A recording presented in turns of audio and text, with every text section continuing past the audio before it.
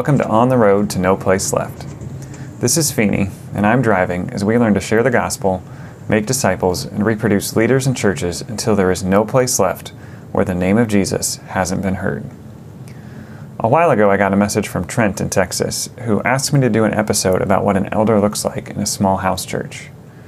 I had the topic in my queue for a while and recently connected with Trey in Memphis, who, as you'll see, is the perfect person to talk with when it comes to elders in simple house churches. As Trey shares, biblical elders in healthy churches are a critical component to truly seeing no place left in a city. Listen after the interview for how to leave a comment, ask a question, or jump in to pursue no place left yourself.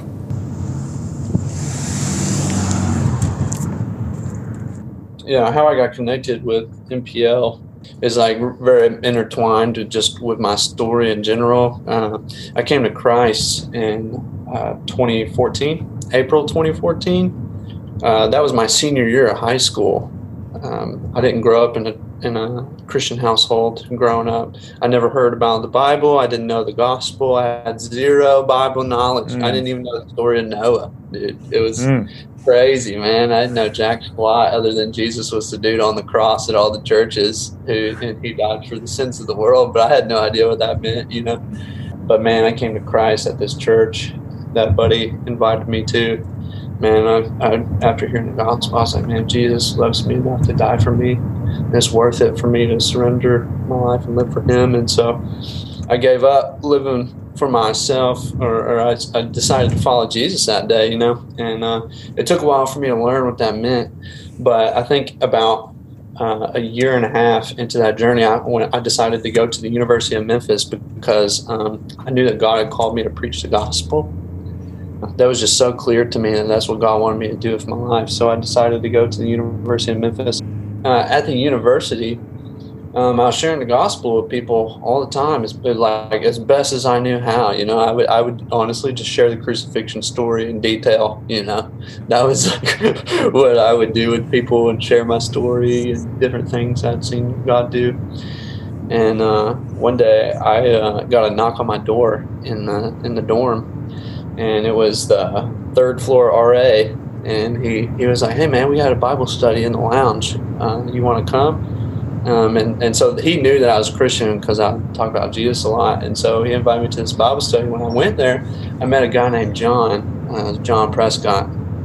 And I came in there locked and loaded to share the gospel with all these guys. And John was sharing the bridge diagram, you know, the Romans Road. A lot of people use that to share gospel. I'd never seen that before. And at the end, he asked Braxton if he wanted to follow Jesus and we could do it together. And Braxton said, yeah. And it just blew my mind all the time. I had been sharing the gospel with people, never thought to ask them if they just wanted to follow Jesus and do it together, you know. And so I was like, man, let's start meeting in my room. And what I didn't know at the time was that John was connected to Zach, who was, you know, Zach and Ron Surgeon. They were leading a lot of charge for the No Place Left vision here in Memphis. But John was being discipled by Zach and trained by Zach at the time. And so what I didn't know was happening was when I opened up my room to start this Bible study, John had led those guys to Christ. He had led two of those guys to Christ. The third one came to Christ. And there was, you know, me and like another believer that were doing this. So it was me, us three, and then another three. And we started this Bible study meeting in my dorm. You know, long story short, we had a vision to see, you know, everybody reached in our dorm by the end of the semester, everybody hear the gospel. And so we started going to town, sharing the gospel, and we led people to Christ and baptized them, and we went through a list of basic commands, and at the end, we were like, man, this is what a healthy church does, you know? Or do we want to identify as a church here in this dorm on campus? And so we all identified as a church, and then I went to a training, and that was the first time I realized I was a part of something way bigger than just what was happening in our dorm. I met Zach, and I met Jeff Lindell and those folks, and I really caught the No Place Left vision. I was like, wow, there's something way bigger than just me and our dorm, you know? Yeah, that's so good.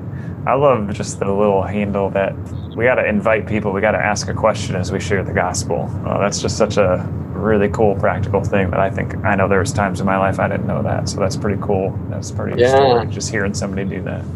Yeah, man. Yeah, it's honestly like really, really critical part of sharing the gospel is not only like just sharing the information of the gospel, but giving an invitation, into this kingdom of God, into this relationship with Jesus through the gospel, Yeah. And so just ask people, do you want to follow Jesus? We can do this together. Something simple like that is huge, Yeah, so could you tell me a little bit more what happened then with that church at the dorm? I'd love to know kind of what happened next. After we had started that church, we started it with new believers and 3 pre-existing believers.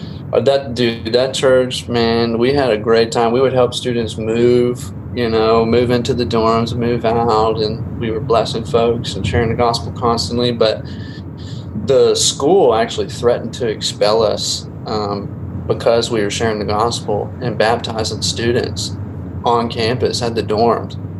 One day the RA, that third floor RA, he came to us and told us that if we didn't stop sharing the gospel and baptizing students, they were going to expel us.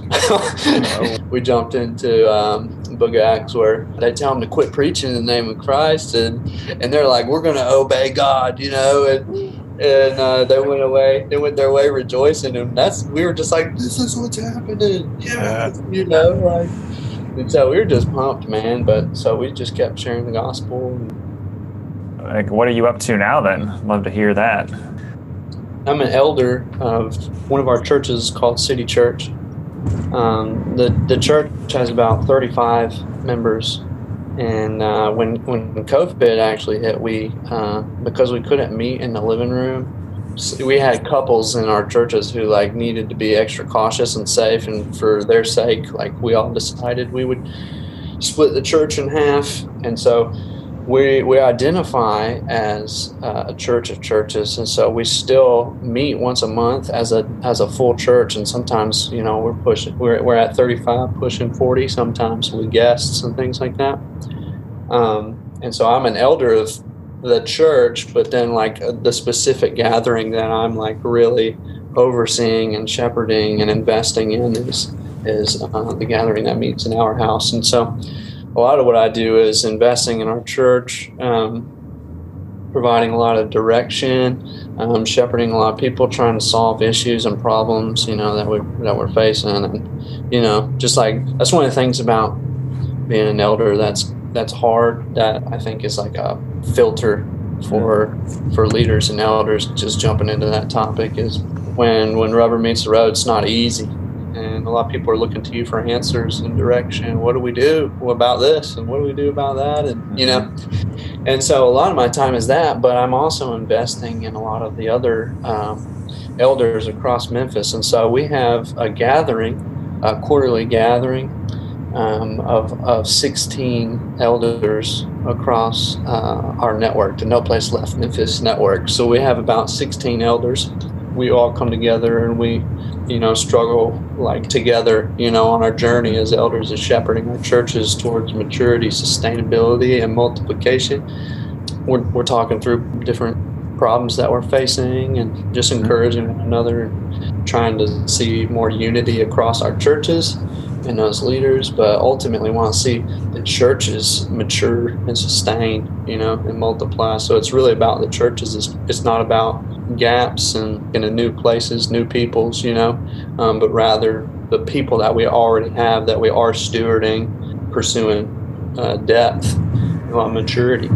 I think this is a really important conversation because then I'm particularly talking about those of us who haven't been around house church networks. In a church context, have maybe a very already set view of what an elder in a church with a building that meets on Sunday morning kind of looks like. So I think this is just really helpful to even see a bigger picture, both from yourself being one and also others you're raising up. What are you learning about just an elder in a simple house church or in a network that you're talking about?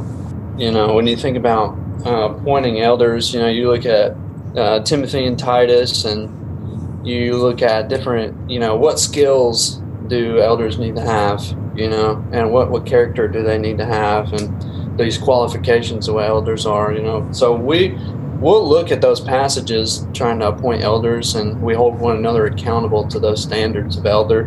But what I'm learning is the skills aren't necessarily the hard thing to find in people in appointing or developing those leaders. The skills are actually pretty easy, because a lot of what we do in simple churches and house churches is we use a lot of tools and methods that are easy to pick up on. They, provide structure and direction. A lot of that stuff is built into those things so that anybody can pick it up and do it. That's kind of why we do this, simple, reproducible, And so a lot of the skills, apart from just rightly handling the Word of God, are pretty easy. What I find and what I'm learning is more difficult is kind of the character of elder. So, and when I say character, I'm not necessarily talking about the character qualifications, like he must not be a drunkard, or, his husband and one wife, manage his household. Those are, things like that are like, that's not hard, but past that, there's a verse that says, this is 1 Timothy 3:1. It says, the saying is trustworthy. If anyone aspires to the office of overseer, that elder, he desires a noble task. And so, like, what I find harder is more challenging in finding or appointing those leaders is people who aspire to that role, or who desire to be that role. That's a lot more of the challenge and a lot more of the character that I'm talking about. That's really got to be in place, because in order to be a good elder or shepherd of a gathering, you have to aspire to it. You have to desire it. 1 Peter 5, he says, shepherd the flock of God that is among you, exercising oversight, not under compulsion, but willingly. So you have one is like people who might do it under compulsion. So like we need an elder. Who is going to be an elder? Oh, I'm the most qualified guy, so I'm going to do it out of compulsion, or something like that, rather than willingly. As God would have you, not for shameful gain, but eagerly, so not for, it's about me and how awesome I am, or how much I know, or not domineering over those in your charge, but being examples to the flock. So that's the last little compare contrast, not domineering, being behind people with a stick, like trying to beat them to do what you want them to do, but leading the charge, by example, being what you want to see others be or grow into. I find that those are a lot more of as we share, hey guys, we're looking for elders. Does anyone aspire to become an elder? Does anyone desire to do this? And honestly, not many desire that, because it's a big responsibility. It's weighty, because we're genuinely caring for the souls of the church and the life of the church, and providing direction, meeting needs, and all the administrative tasks that come along with gatherings and stuff like that. It's weighty stuff, and so that's one of the things I think that's a strength about simple churches or house churches is we know the people, and we're really invested in our lives and in the life of the church, and so. But what that means is it's heavy, it's weighty, and it's a lot harder to find people who desire that, Mm-hmm. But what's awesome is we have a lot of people who are out, sharing the gospel in their neighborhoods. And, they're a lot of reason why they don't want to be overseers or elders in the church is because they want to go start new things. And so I find that that's another thing is like just calling or gifting. Some people just have this drive and desire to go and start new things in new places, and they're in their neighborhoods and, in their different communities sharing the gospel and trying to lead people to Christ and care. But other people are just naturally going to start shepherding. And so we have a guy we appointed elder, I think it was a year ago now. His name's Tylen. He's a great brother, but he joined our church in the very beginning, and he just naturally, organically started shepherding a lot of people, in the church. And And it was just like, well, Tylen is like kind of, functioning as an elder already without anyone asking him to do that. And it was just out of his own desire and goodness of his heart and loving Jesus, trying to love others, like that. Those are what I'm learning about appointing elders, because we don't want to just appoint elders of people who are like have a burden and desire to go, because then it's like constantly shuffling elders and there's no one who's really grounded and going to stay, they're going to be here for a while. So we're this struggle sometimes, especially in our network and our communities, is appointing elders of people who are really, passionate about going. That's really awesome to hear you just pay so much attention to that. I think is really encouraging. Maybe it is the story of Tylen, but whoever, as you talk about some of the challenges, any like a story come to mind of a win kind of in that area where you just saw somebody own that maybe shepherding gifting that they had and step into it? And if it's Tylen, feel free to just share if there's more to share there, but would love to hear that.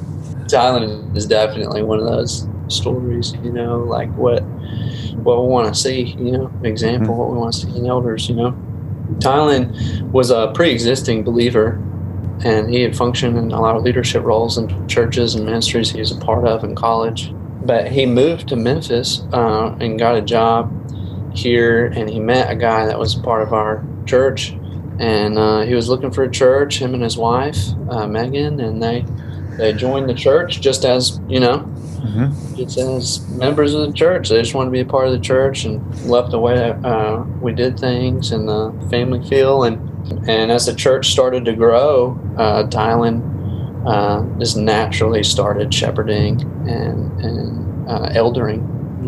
He just started doing it, and we didn't ask him to do it. He just cared, and he had that gifting.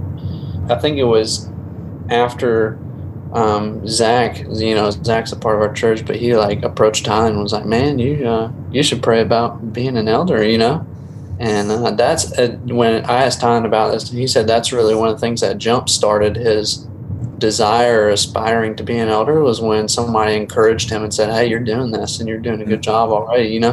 He started praying about it, and when we started to say, "Hey, we are looking to appoint, new elders," our church was around 30 people at the time. We already had 2 elders. I'm the third one, and then we were looking for another one, even just to kind of keep things going. And a plurality of elders is good. It's really good, man. Like, that's another thing about appointing elders, man, is you kind of want to have a team of elders, a plurality of elders. You don't want it to just be all on one guy. But anyways, we were like, we're looking for another elder. Is anybody, if anyone aspires to this, and, we're praying and fasting for this. And Tylen came up and approached us. He approached me and another elder, and said, "Hey, I'd like to start talking about becoming an elder of the church." And so we looked at some qualifications, looked at the qualifications and asked him where he felt like he was at with those. And we were all like, "Tylen, you got it. You got these things." And he was like, but he himself was like, "Oh, I feel like I need to grow in one of these areas and take some time to really pray about this." And so he took the qualifications really seriously, and he went home and prayed about it and was working on those areas very intentionally. And when he felt like he was good, we told the church, "Hey guys, we're planning on appointing Tylen as an elder of the church. If anybody has anything against that, bring it up. Like, come talk to us about it." And so, but nobody had anything bad to say, and everybody was just all thumbs up for Tylen being appointed.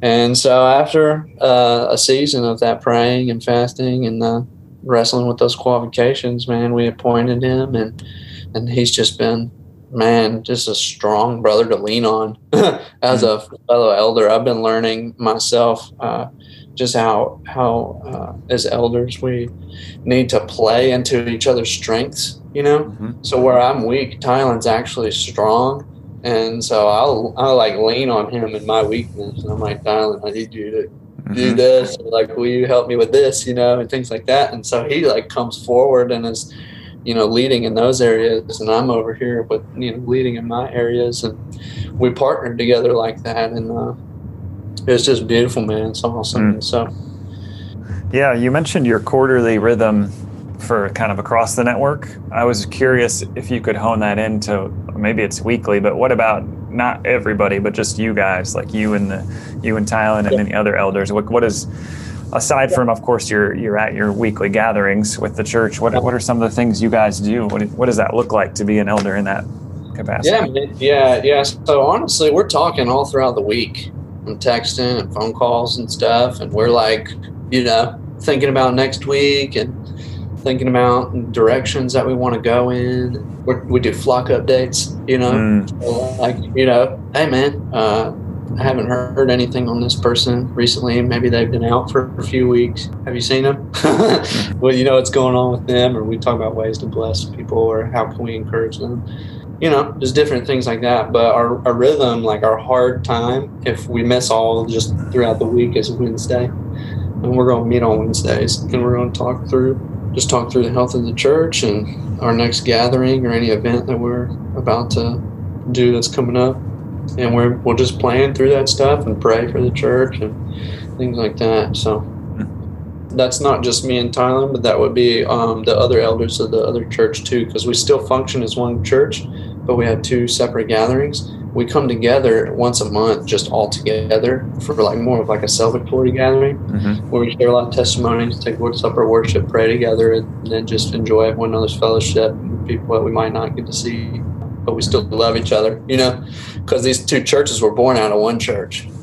The other two elders, we do those calls together, but recently me and Tylen have been doing a lot of talking on our own too, just about our specific gathering. So.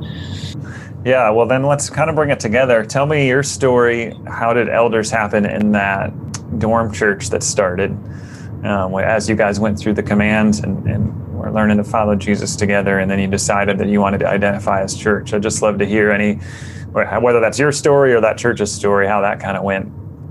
John was really the main guy leading and facilitating our gathering. We were going through some basic commands to love, make disciples, give, and different things like that from Acts 2. And at the end, so after about 9-ish weeks, we came back to that Acts chapter 2 passage, and we're like, hey guys, this is what church is, what we see the church doing here in Acts 2. What's keeping us from just identifying as a church? Because what we realized was, we're doing all the same things that the church is doing in Acts, and so we identified as a church actually before we appointed elders. Yeah, that's perfect. And that reminds me a lot, honestly, of Acts, of Paul's missionary journeys, as when he would circle back around to the churches that had started, that's when he would appoint elders. I mean, there was months, at least I can think of, where there was time where there wasn't appointed leadership. There were probably natural leaders, but then he appointed them, and Barnabas, before they left. So that totally makes sense. Yeah, I think that's one of the critical things too, is normally, I think in our culture, we like to appoint a pastor, first, and then a team around them, and then you form a church around them, But the example you see in the Word is that from Paul, Barnabas, as they're going out, starting these churches first, and then appointing the elders later. So when he's talking to Titus, he's like, go, and appoint the elders in each town, like I told you, and in the churches in each of those towns. And the same thing with the end of the first journey, they went back through and appointed elders, and it says in each of the churches. Honestly, I don't think that Paul considered the work of an apostle or a missionary completed until the elders were appointed. So I think it's like the final stamp, It's Yeah, that's a good reminder on both ends. It's a good reminder for those of us that want to start new churches amongst lostness that we need that, whether you call it the final stamp, or we need to follow that biblical precedent. But then it also, on the other side, maybe the detractors that would say,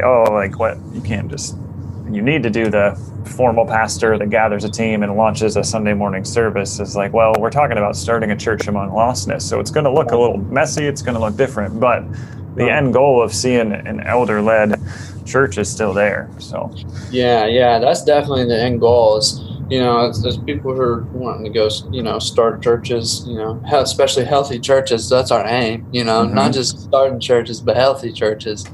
is like the end goal has to be to raise up or find that leader, and see them appointed, and not only appointed, but doing it well. Anything else on your heart? Oftentimes in our circles and in our networks, pursuing the No Place Left vision, on the road to No Place Left, we're always talking about, going and starting new things, multiplying other leaders, similar to us. Like we tend to attract people who are like us, and passionate about the things we're passionate about. And so if we're out, training and doing lots of trainings and trying to get things started in new places and things like that, oftentimes we multiply people who are going to do a lot of the same things. And that's good, like Paul had, his band of guys that were with him that did a lot of the similar things that he did. So Timothy, Silas, Priscilla and Aquila, Aristarchus, like all these different people who are traveling with him to these different places and things like that. They're like that apostolic band with Paul. But then you also see when Paul goes to these places, especially on like the second and third journey, is Paul is gathering elders together, and like especially the Jerusalem Council. It says that the whole congregation came together, and the apostles and the elders. In Acts 20, he's gathering all of the elders together. There's all these elders that need to be appointed in Crete. There's all across Asia, there's all these elders, and it's like, where did these guys come from, Mm-hmm. But I think that a lot of the confidence that Paul had in saying No Place Left what came from there being elders, local elders in those places, like the goal was to plant churches, but to have elders there who care for the churches, so those leaders. So oftentimes what I'm trying to say is we're looking for those apostolic band kind of guys who are like the go guys, but Paul, was concerned about stay guys first, and then from the churches that had those elders appointed and different things like that, like this. On the second journey, he goes through Galatia, where he had started those churches, appointed the elders there, and then he comes in and he picks up Timothy from there. And so oftentimes, like we kind of, I feel like we kind of do that backwards, where we are trying to create these kind of Timothy figures, who are going to be a lot like us, and bypass like just starting the churches and appointing elders and guys who are going to be there, and care for the church. They're going to be the stay guys. That comes first to me. And then out of that comes that Timothy figure, the next guy who's going to go. I think that's important. Talking about elders are just guys that are wanting to go, trying to reach a city, trying to reach a place. Is we need to be concerned with appointing the elders and the people who are going to stay, because if we don't, we're going to outsend our churches, outsend these communities and networks, and there's not going to be anybody there to stay and hold it all together and to see it mature and sustain and multiply. It's not going to multiply unless there's those guys that are throwing their stake in the ground and they're like, this is my place.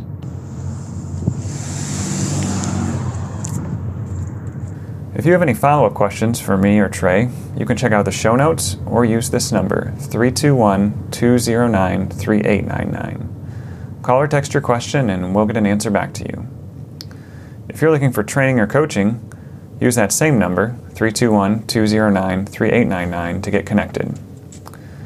In passing, in his opening story, Trey said, "I realized I was part of something way bigger." So if you're feeling a little lost, I'd encourage you to connect to the bigger No Place Left network for help and encouragement. This is Feeney. Thank you for listening, and thank you for pursuing the lost, making disciples, and reproducing leaders and churches until there is no place left where the name of Jesus hasn't been heard.